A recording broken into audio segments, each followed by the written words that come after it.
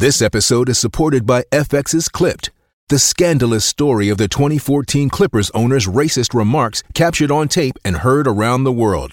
The series charts the tape's impact on a dysfunctional basketball organization striving to win against their reputation as the most cursed team in the league. Starring Lawrence Fishburne, Jackie Weaver, Cleopatra Coleman, and Ed O'Neill.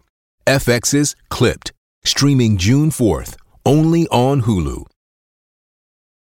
Welcome to Done & Done. I'm Alicia, your hostess on this podcast journey, all things Dominic Dunn, where nothing is linear and everything is connected.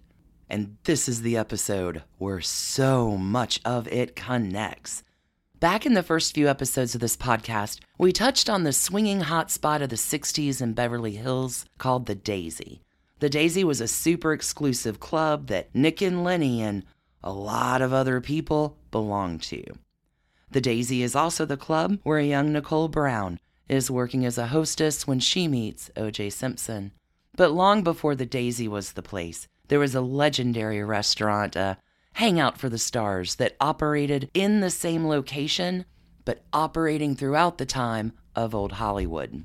This place is Romanoff's, and its flamboyant owner, Michael Romanoff, has quite a storied history. Not just his life, but the life that takes place in Romanoff's for 2 decades. And lucky for us, our man Dominic covered it all. It is this kind of piece from Done that all of the groundwork that we have done in our podcast journey so far, I feel all comes together. There are so many spider webs in this richly detailed portrait. This is an example of Dunne's writing that to me is so delicious. It is in these kind of pieces that you really get the synthesis of the world that he is writing about so effortlessly. Thank you, Dominic. Before we get started today, though, I have a spyglass here where I spy some names that I want to give some thanks and praise to. Melissa N. and Ted the Cat. Holy cats. I am so delighted to welcome you both to the Done & Done Patreon community. Getting ad-free episodes and bonus content too. Your support is appreciated, and I am so grateful to you and our entire Patreon community. And to you, investigator darlings. It's time to put on your glad rags and let's take a trip back in time to Romanoff's. Pulling this bit from the introduction of Dominic Dunne's April 1999 piece from Vanity Fair titled The Little Prince. Mike Romanoff claimed he was a Russian prince, educated at Eton and Oxford, and a former commander of a Cossack regiment. In reality, he was a tailor's son from Vilna who spent miserable years as a deportee, conman, and thief. But his ultimate identity was forged by Romanoff's, the legendary Beverly Hills restaurant he opened in 1939 with the backing of Jock Whitney, Alfred Vanderbilt, and Lawrence Rockefeller. Dominic Dunne recalls a man whose audacious style won him the hand of the elegant Gloria Lister, the friendship of Clark Gable, Sam Goldwyn, and Humphrey Bogart, and the status of Hollywood royalty. Intriguing, right? Let's investigate.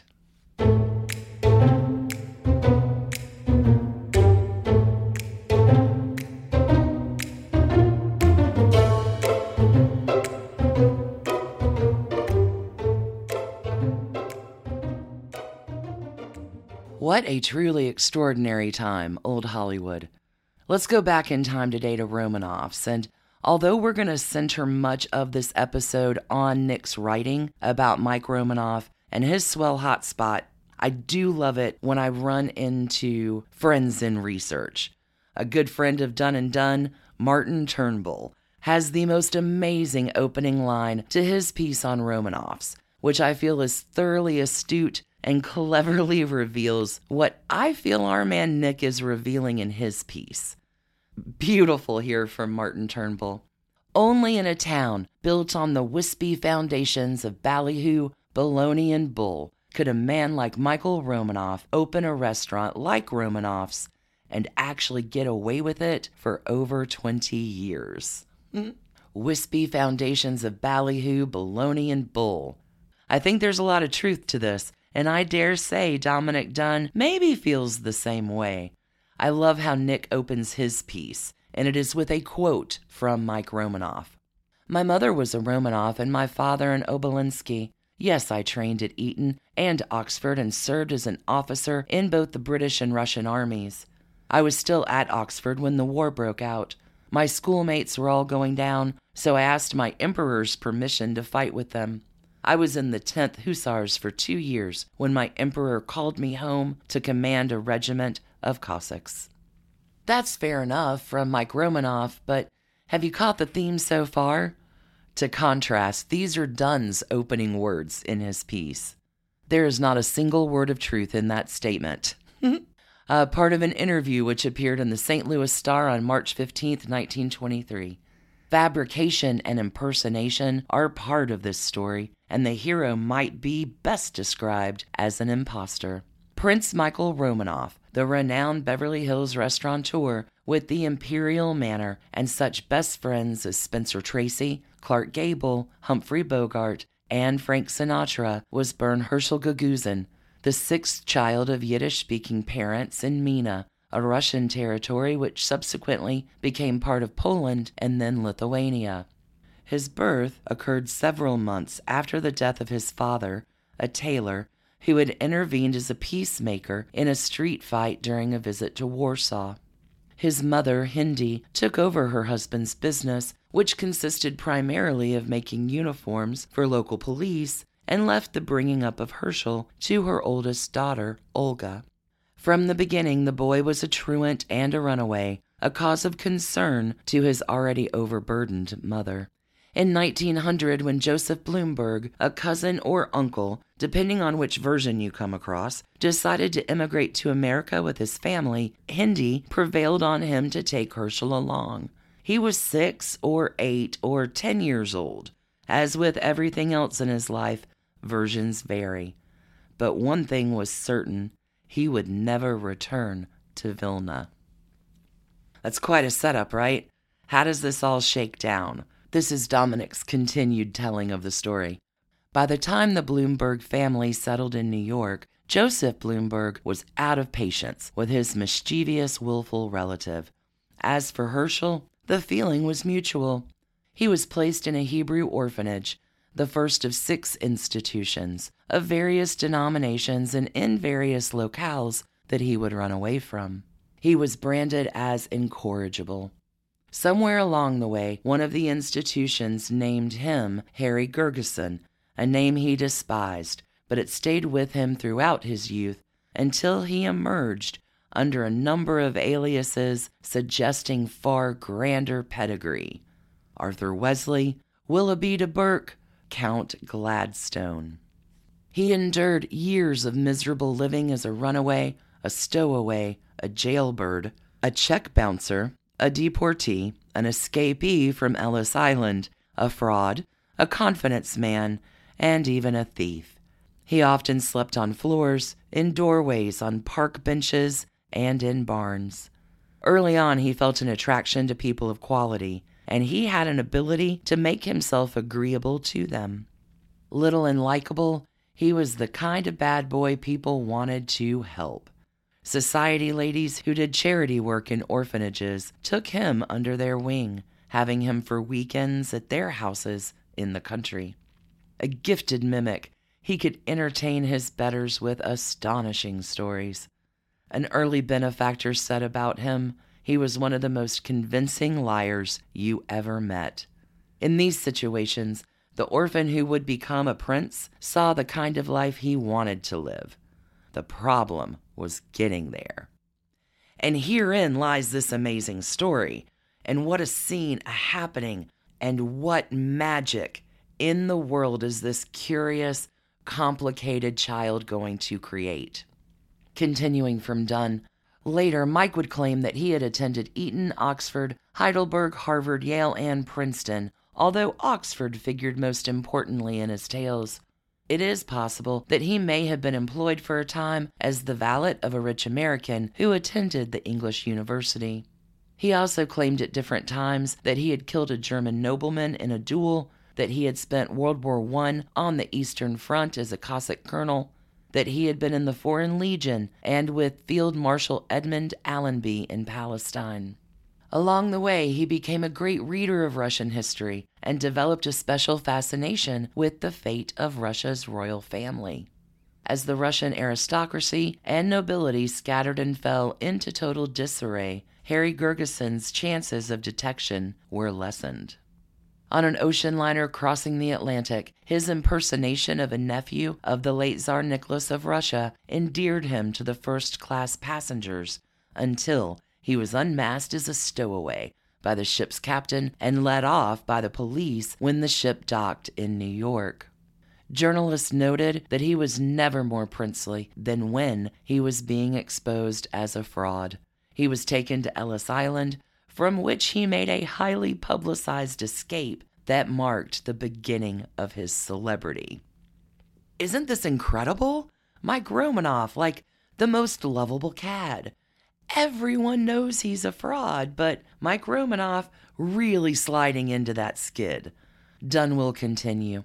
Another time he passed himself off as the American artist Rockwell Kent, who had befriended him during one of his frequent down-and-out periods by giving him lodging and employment.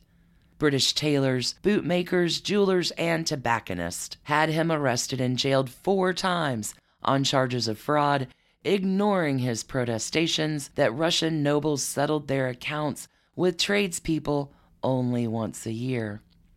But Dunn is not done, and this is the kind of detail that he is so good for, and he always delivers.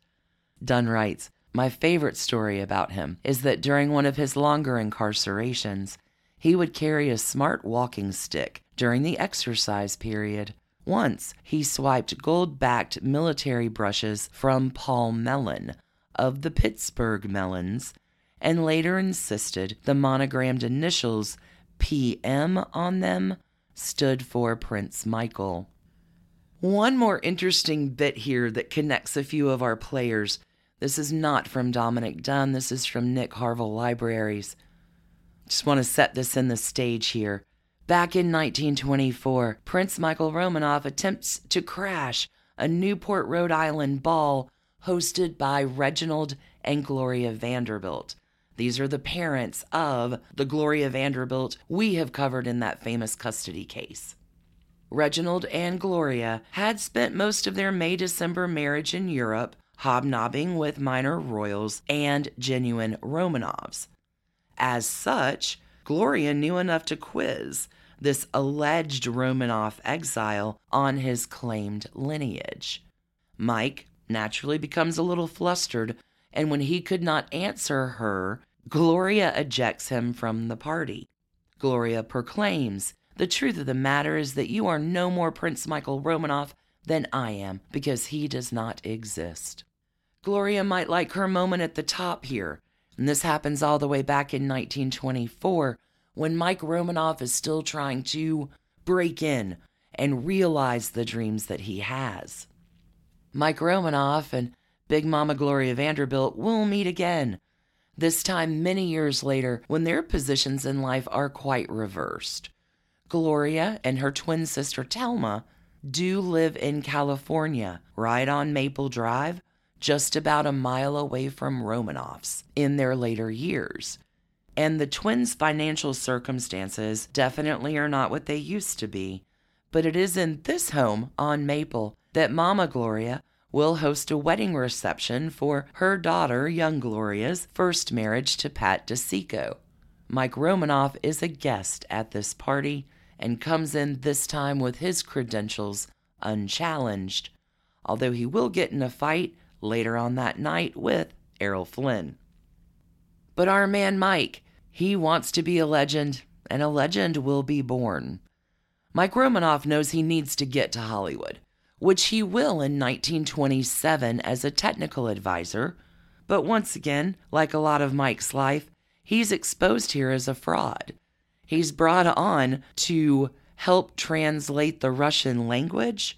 There's a Russian general who needs translation, but Mike can't speak Russian. Maybe not the smartest fraud to get into, But it is almost a decade later, in 1936, that Michael Romanoff will return to Hollywood, but not without a few stops along the way. The first one of these is in New Orleans. And within the Big Easy, Mike Romanoff will stop with his fancy monograms to dine at a place called Antoine's. This is one of the city's swankiest places to dine. Mike Romanoff does not care for his dinner in particular, but it is here in Antoine's that his big idea is born. The experience of this place sparks something in him, and Mike knows that a restaurant is something that he could totally do. Food and wine and friends, and bringing them all together. Mike also knows he's a pretty good organizer. Easy peasy, I know what I want to do. Mike will make it from New Orleans to Hollywood, and here Mike's going to get by with a little bit of help from his friends. Not the first time, not the last. Mike is going to find a room to rent. The going rate is $2.50 a week, but here again continuing from Dunn. He shared his room with Prince Yuka Trubetskoy, who had no money but wore great clothes. In years to come, Trubetskoy went on to marry Marcia Stranahan, the champion spark plug heiress, while his brother, Prince Igor Trubetskoy, went on to become one of the many husbands of Barbara Hutton, the Woolworth five and dime heiress. Mike will always keep important company, even beginning in his early Hollywood days. Barbara Hutton is only one of the heiresses that we'll be talking about in this arc, but Mike is going to move up in the world.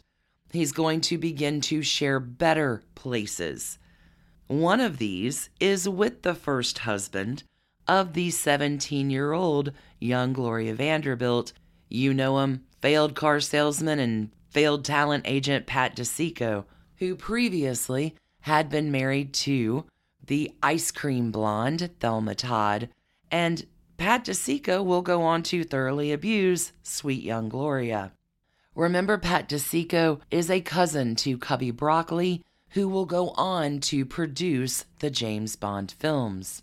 Adding one other little spiderweb in to connect this all together for you, one of the inspirations for Ian Fleming's 007 James Bond character is the playboy and much married Porfirio Rubirosa. Old Rubirosa, he of the infamous endowment, will be married in his lifetime to both Barbara Hutton and Doris Duke, the rivaling heiresses. Stay tuned for that one, investigators. I hope that you're getting an idea of how it all connects together, and we are only just getting started. Prince Michael Romanoff really does kind of have a way of getting in the middle of it all. Prince Michael will realize his dream, opening Romanoff's in 1939 on North Rodeo Drive, in the building that will many years later become the home to the Daisy, described by Dominic Dunn as Hollywood's famous private discotheque. Mike's been in Hollywood 2 years. How does he fund Romanoff's his restaurant dream? Dominic is going to tell us. He continues, Mike sold $50 shares to such people as Harry Crocker of the San Francisco Crockers, the movie star sisters Constance and Joan Bennett, and many of the studio heads. Jock Whitney, Alfred Vanderbilt, and Lawrence Rockefeller put up the big money in $5,000 shares. On opening night, all of the investors were invited, but Romanoff had overlooked one thing. There was no cash in the cash register. Mike told Cary Grant of his plight, and Grant, although notoriously tight-fisted, had his butler bring boxes of cash from his house and saved the night. Just ponder all of that name-dropping in just a few short sentences. All of these players are going to come back into my story, but Dunn will continue. It's this next bit, I think, that'll knock your socks off. From the beginning, the restaurant was a success. Mike understood the importance of mixing groups. Even the Los Angeles establishment, the old families such as the Doheny's and the Chandlers, who generally gave Hollywood people a wide berth, became regulars. The word spread. It was wartime, and traveling Washington dignitaries always dropped by. The only restaurant of consequence that rivaled Romanoff's for the A group was Chasen's. Chasen's is another story for another day, but continuing the previous paragraph, Dunn, I think, really nails down the idea of community and colony here, and will continue to do so through the remainder of this piece. He will describe the scene this way. Beverly Hills was a village in those days, and Rodeo Drive bore no resemblance to the Rodeo Drive of today. Mike would stroll up and down it and check in with the shopkeepers. The actress Gail Patrick, who played Carol Lombard's mean sister in the film classic My Man Godfrey, had a shop called Gail Patrick's Enchanted Cottage, which sold rich kid baby clothes. There was a wonderful old-fashioned bookstore called Marion Hunter's, and shortly after Mike moved to his second location, a South Seas hangout called the Luau, which was owned by Stephen Crane, the father of Cheryl Crane, who knifed Johnny Stompanato, the gangster lover of her mother, Lana Turner, to death.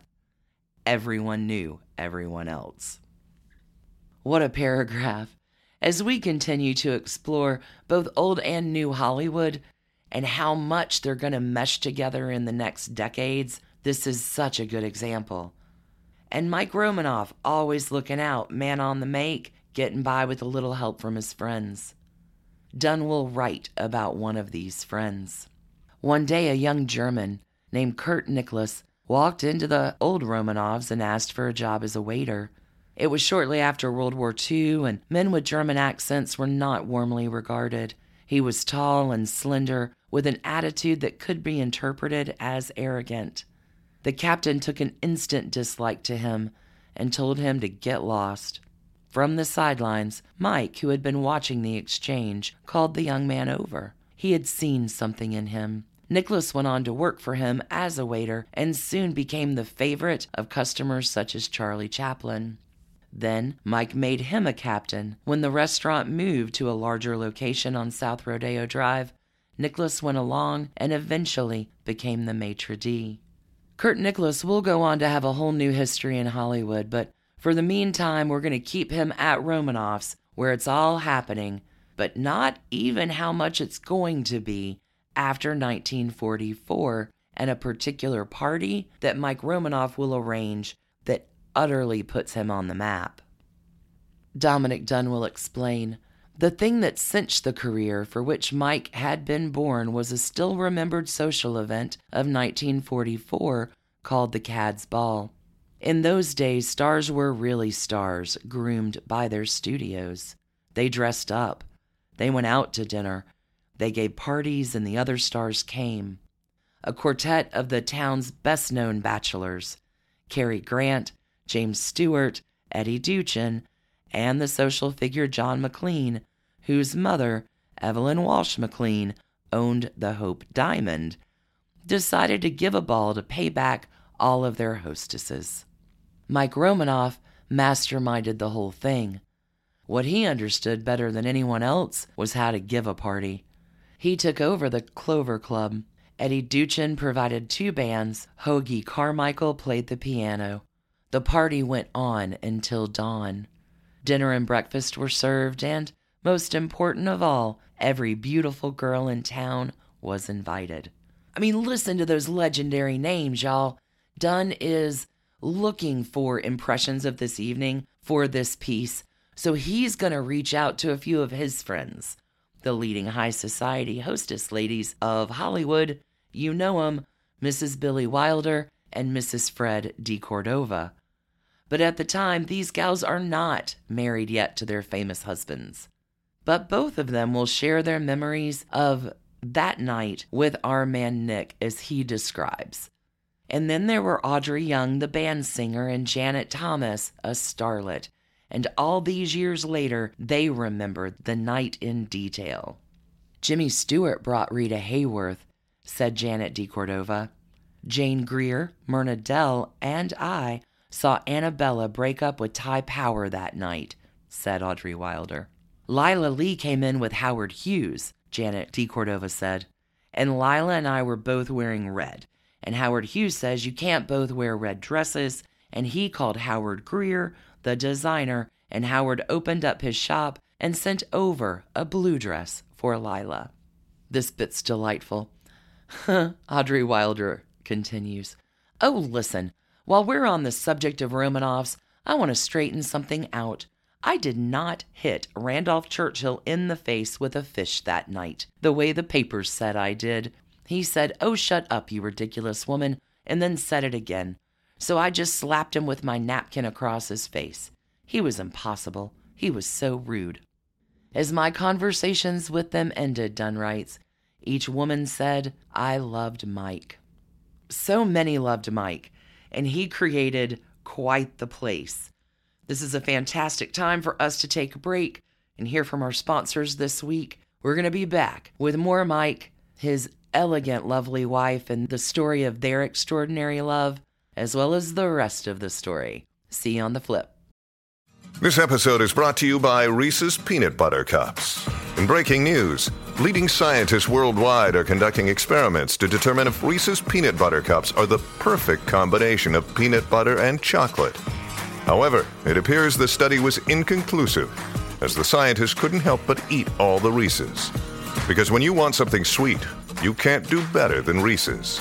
Find Reese's now at a store near you.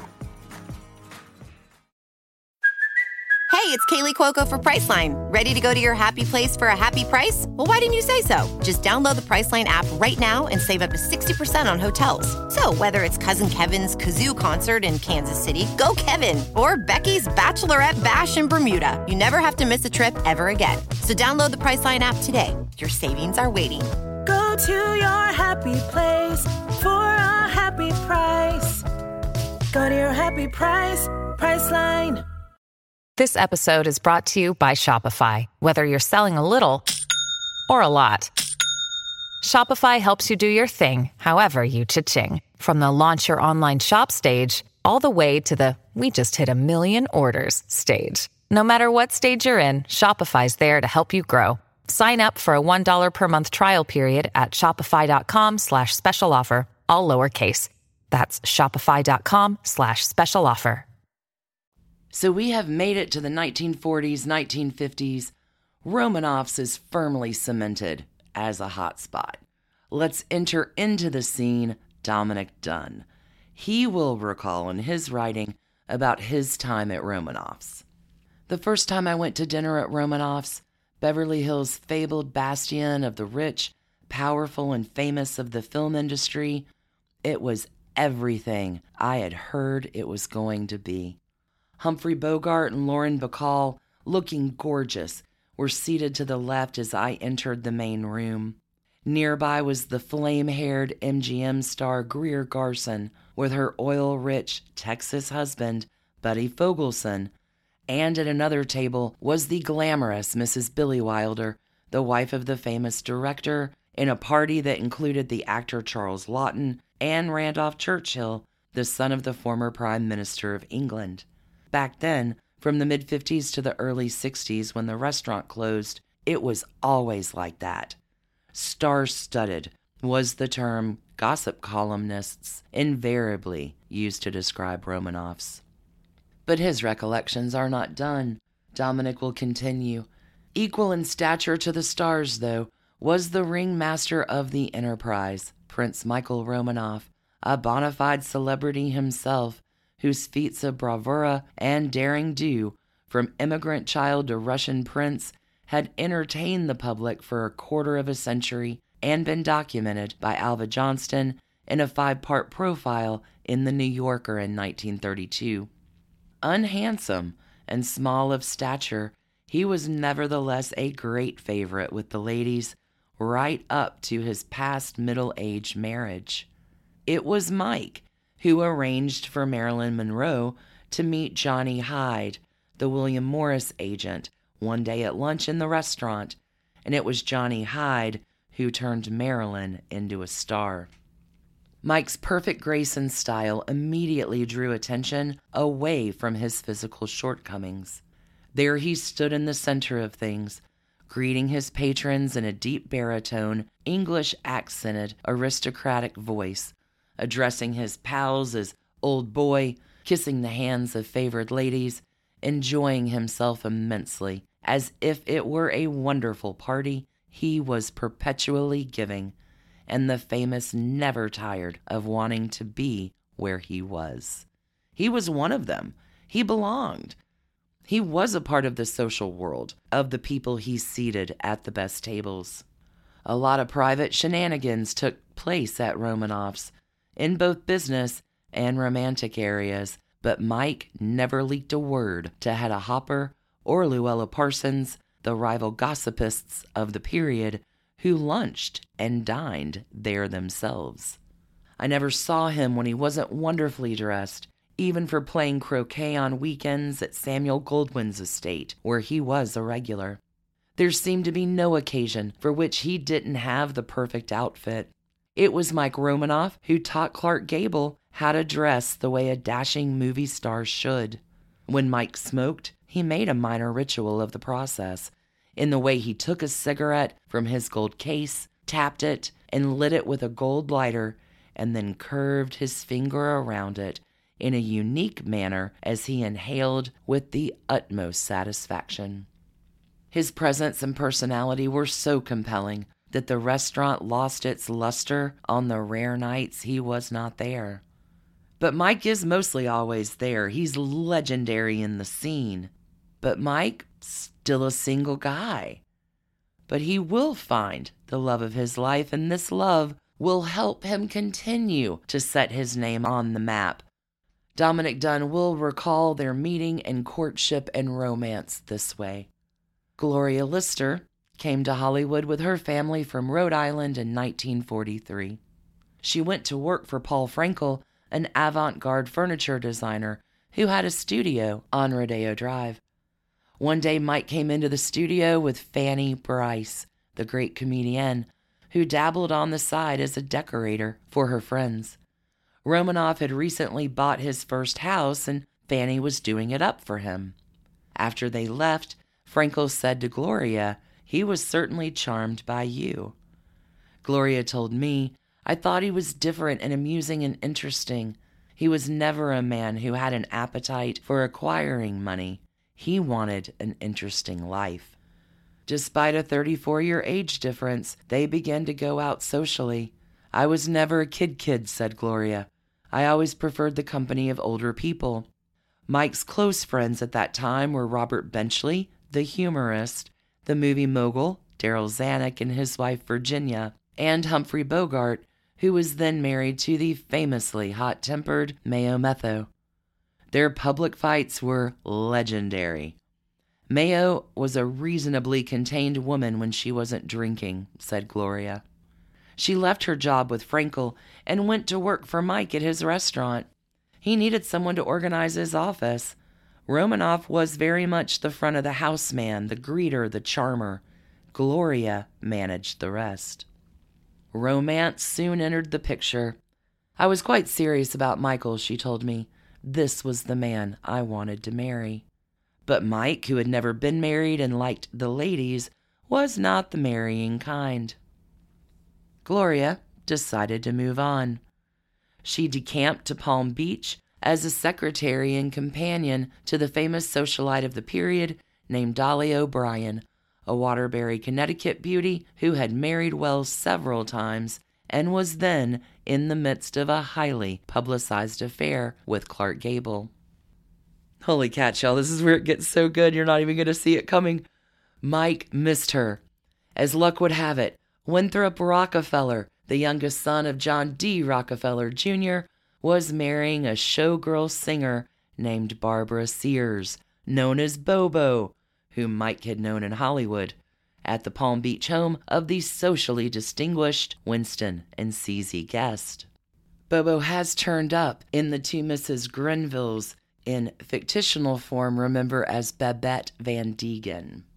Mike went from Los Angeles for the wedding, and Dolly O'Brien gave him a dinner party with a guest list that included all the great Palm Beach names, as well as the Duke and Duchess of Windsor, who were on their annual winter sojourn at the resort.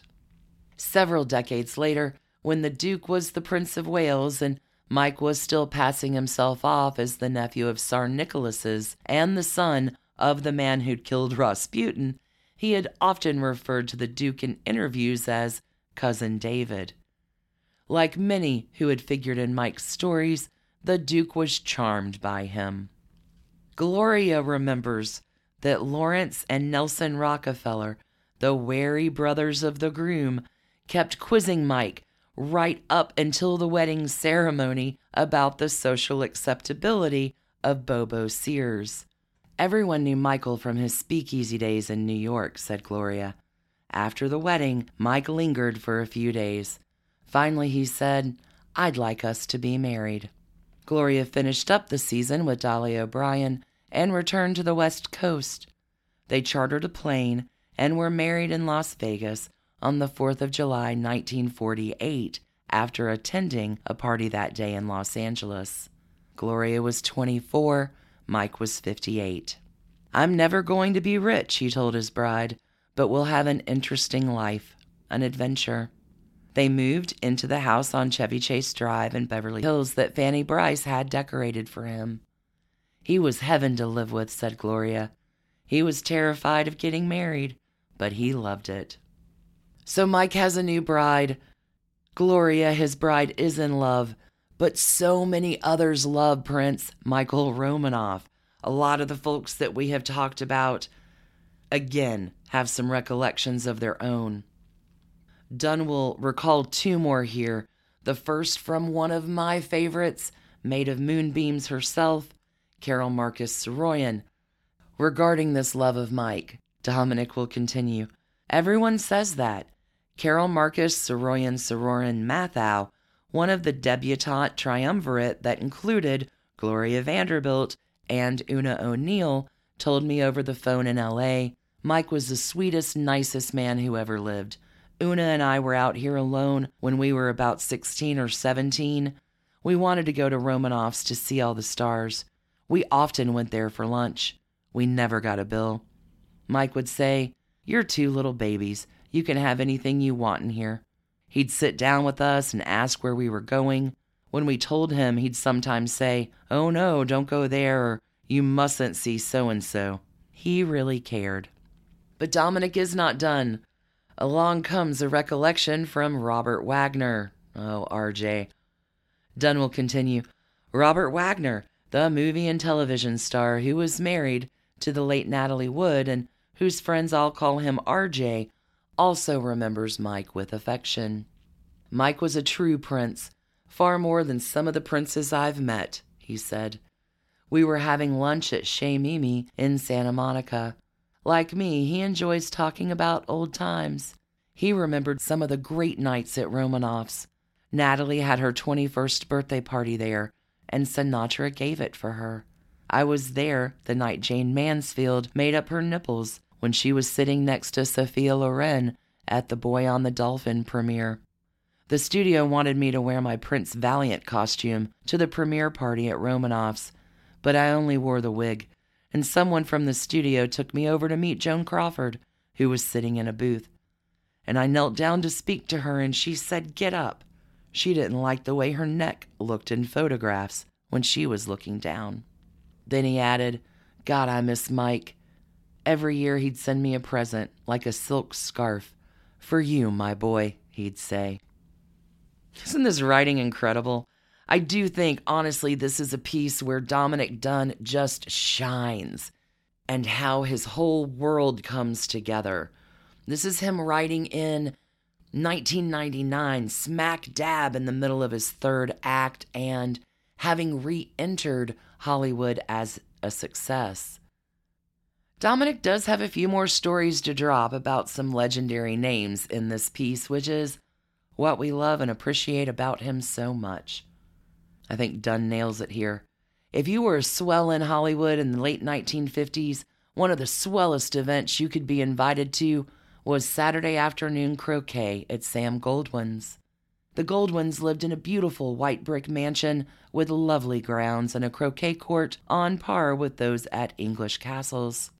I went a few times just to watch because I knew Sammy Goldwyn Jr. The ladies who came to looked pretty, and all the players were gents. Herbert Bayard Swope Jr., a producer at 20th Century Fox, whose father, the editor of the New York World, had the best croquet court on Long Island, was a regular, as was the producer William Hawks, who sometimes brought his famous brother Howard, the director. Louis Jourdan, the French film star who still lives in Beverly Hills, was always there. So was the movie star George Sanders, who was then married to Zsa Zsa Gabor. People like that, but the one you couldn't take your eyes off was Prince Mike Romanoff. And this is really the brilliance of Dominic and all of his connections. His 6 degrees of separation is truly incredible. He will write in this piece, "Recently I phoned Sam Goldwyn Jr., who is no longer called Sammy. He lives in his parents' old house. Even though we were talking on the telephone, I knew he was smiling when I asked him about the bitter rivalry on the croquet court between his father and Mike Romanoff. Sam Goldwyn was a studio head and a very imposing figure who used to scare me to death. My father and Mike had these terrible fights because my father would cheat," said Sam. "They'd fight over the issue of starting over or moving a ball, and they'd look to me for justice, and it was a lose-lose either way. My father was ready to disown me for disloyalty, and Mike would say, 'Even though he's your father, you have to be fair, Sammy.' Sometimes their fights got so bad they were never going to speak to each other again, and then my mother and Gloria Romanoff had to step in and intercede so that they could all go in to dinner." A bit of an interesting spiderweb here, friends. Samuel Goldwyn Jr., the son of Sam Goldwyn, is married to a lady named Jennifer Howard. This is his first wife, who is the daughter of Sidney Howard, who will get the credit for finishing the screenplay of Gone with the Wind, famously produced by David O. Selznick. But notably, this pair of Sam Goldwyn Jr. and Jennifer Howard have a few kids. One of those kids, Tony Goldwyn, a fantastic actor. You know him from Ghost, you know him from Scandal. It's a fun little spiderweb for you. Tony Goldwyn will attend his father's high school in Colorado. This is called the Fountain Valley School. Tony and all of the Goldwyn kids will go there, but at the time that Tony is attending Fountain Valley, so is Dominic's daughter, Dominique. Tony and Dominique will attend high school together and even appear opposite each other in an Agatha Christie play at the school. Again, the community that Dunn is able to weave.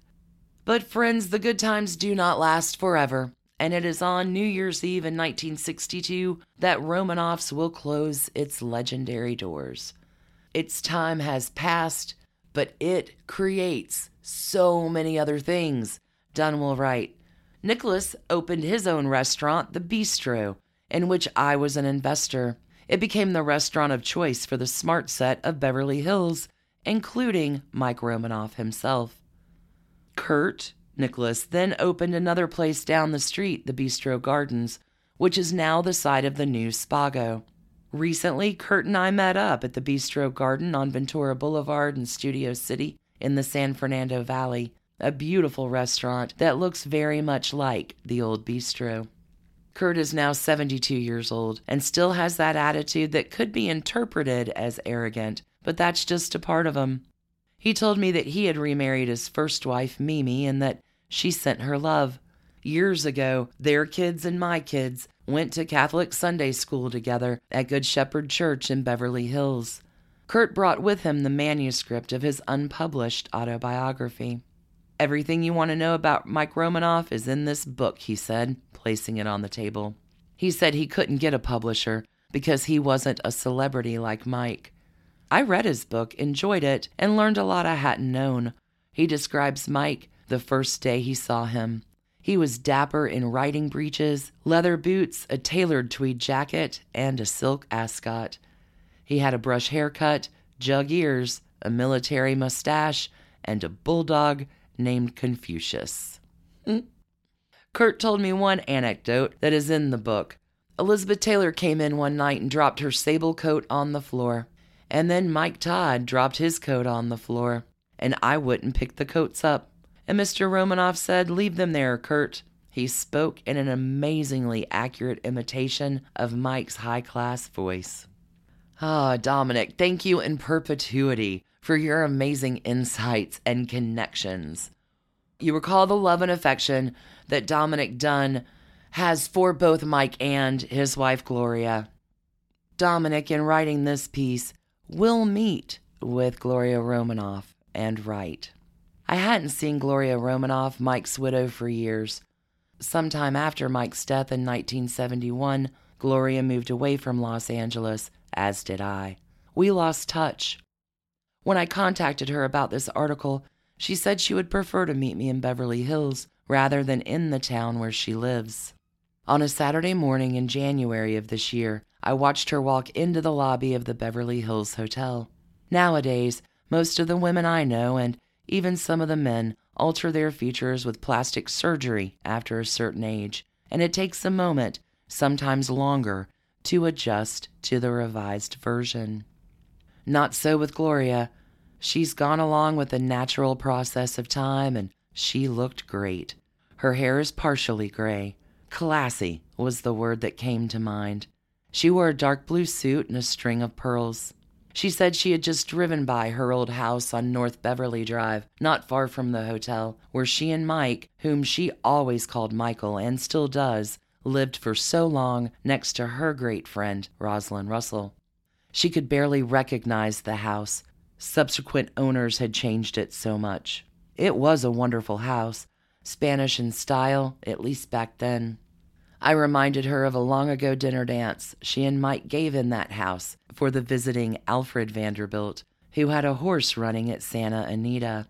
It was when Cary Grant was courting Diane Cannon, and they never stopped dancing the whole night, so in love they seemed to be, but the marriage that followed didn't last long. I could just eat it up. It's my favorite stuff. Goodness, Dunn continues. Gloria spoke about Mike's sense of fellowship. After the gentleman film producer, Walter Wanger, fired a gun pointed at the testicles of Hollywood agent Jennings Lang, whom he suspected of having an affair with his movie star wife, Joan Bennett, and was incarcerated in the Beverly Hills jail, Mike, who knew a thing or two about jails and Gentlemen in Jeopardy, had a waiter from Romanoff's take him over dinner on a tray. Mike himself later took him silk pajamas and a pipe and tobacco. After the restaurant closed, Gloria told me, I went on working for a while. I ran the Lily Pulitzer shop next to the bistro. Michael went over to Fox to work for Dick Zanuck, who was the head of the studio after his father. His real job was to keep Sinatra in line. Frank had a deal with Fox for a couple of pictures. Did I tell you that Michael was Dick Zanuck's godfather? Dominic Dunn gets all the hot gossip. Right, to close this out, finishing from Dominic. It is said, and this story did not come from Gloria, that at the very end in the hospital, Mike asked everyone to leave the room. The doctors, the nurses, whomever. Then he looked at Gloria and said, Not you, my darling. And he died.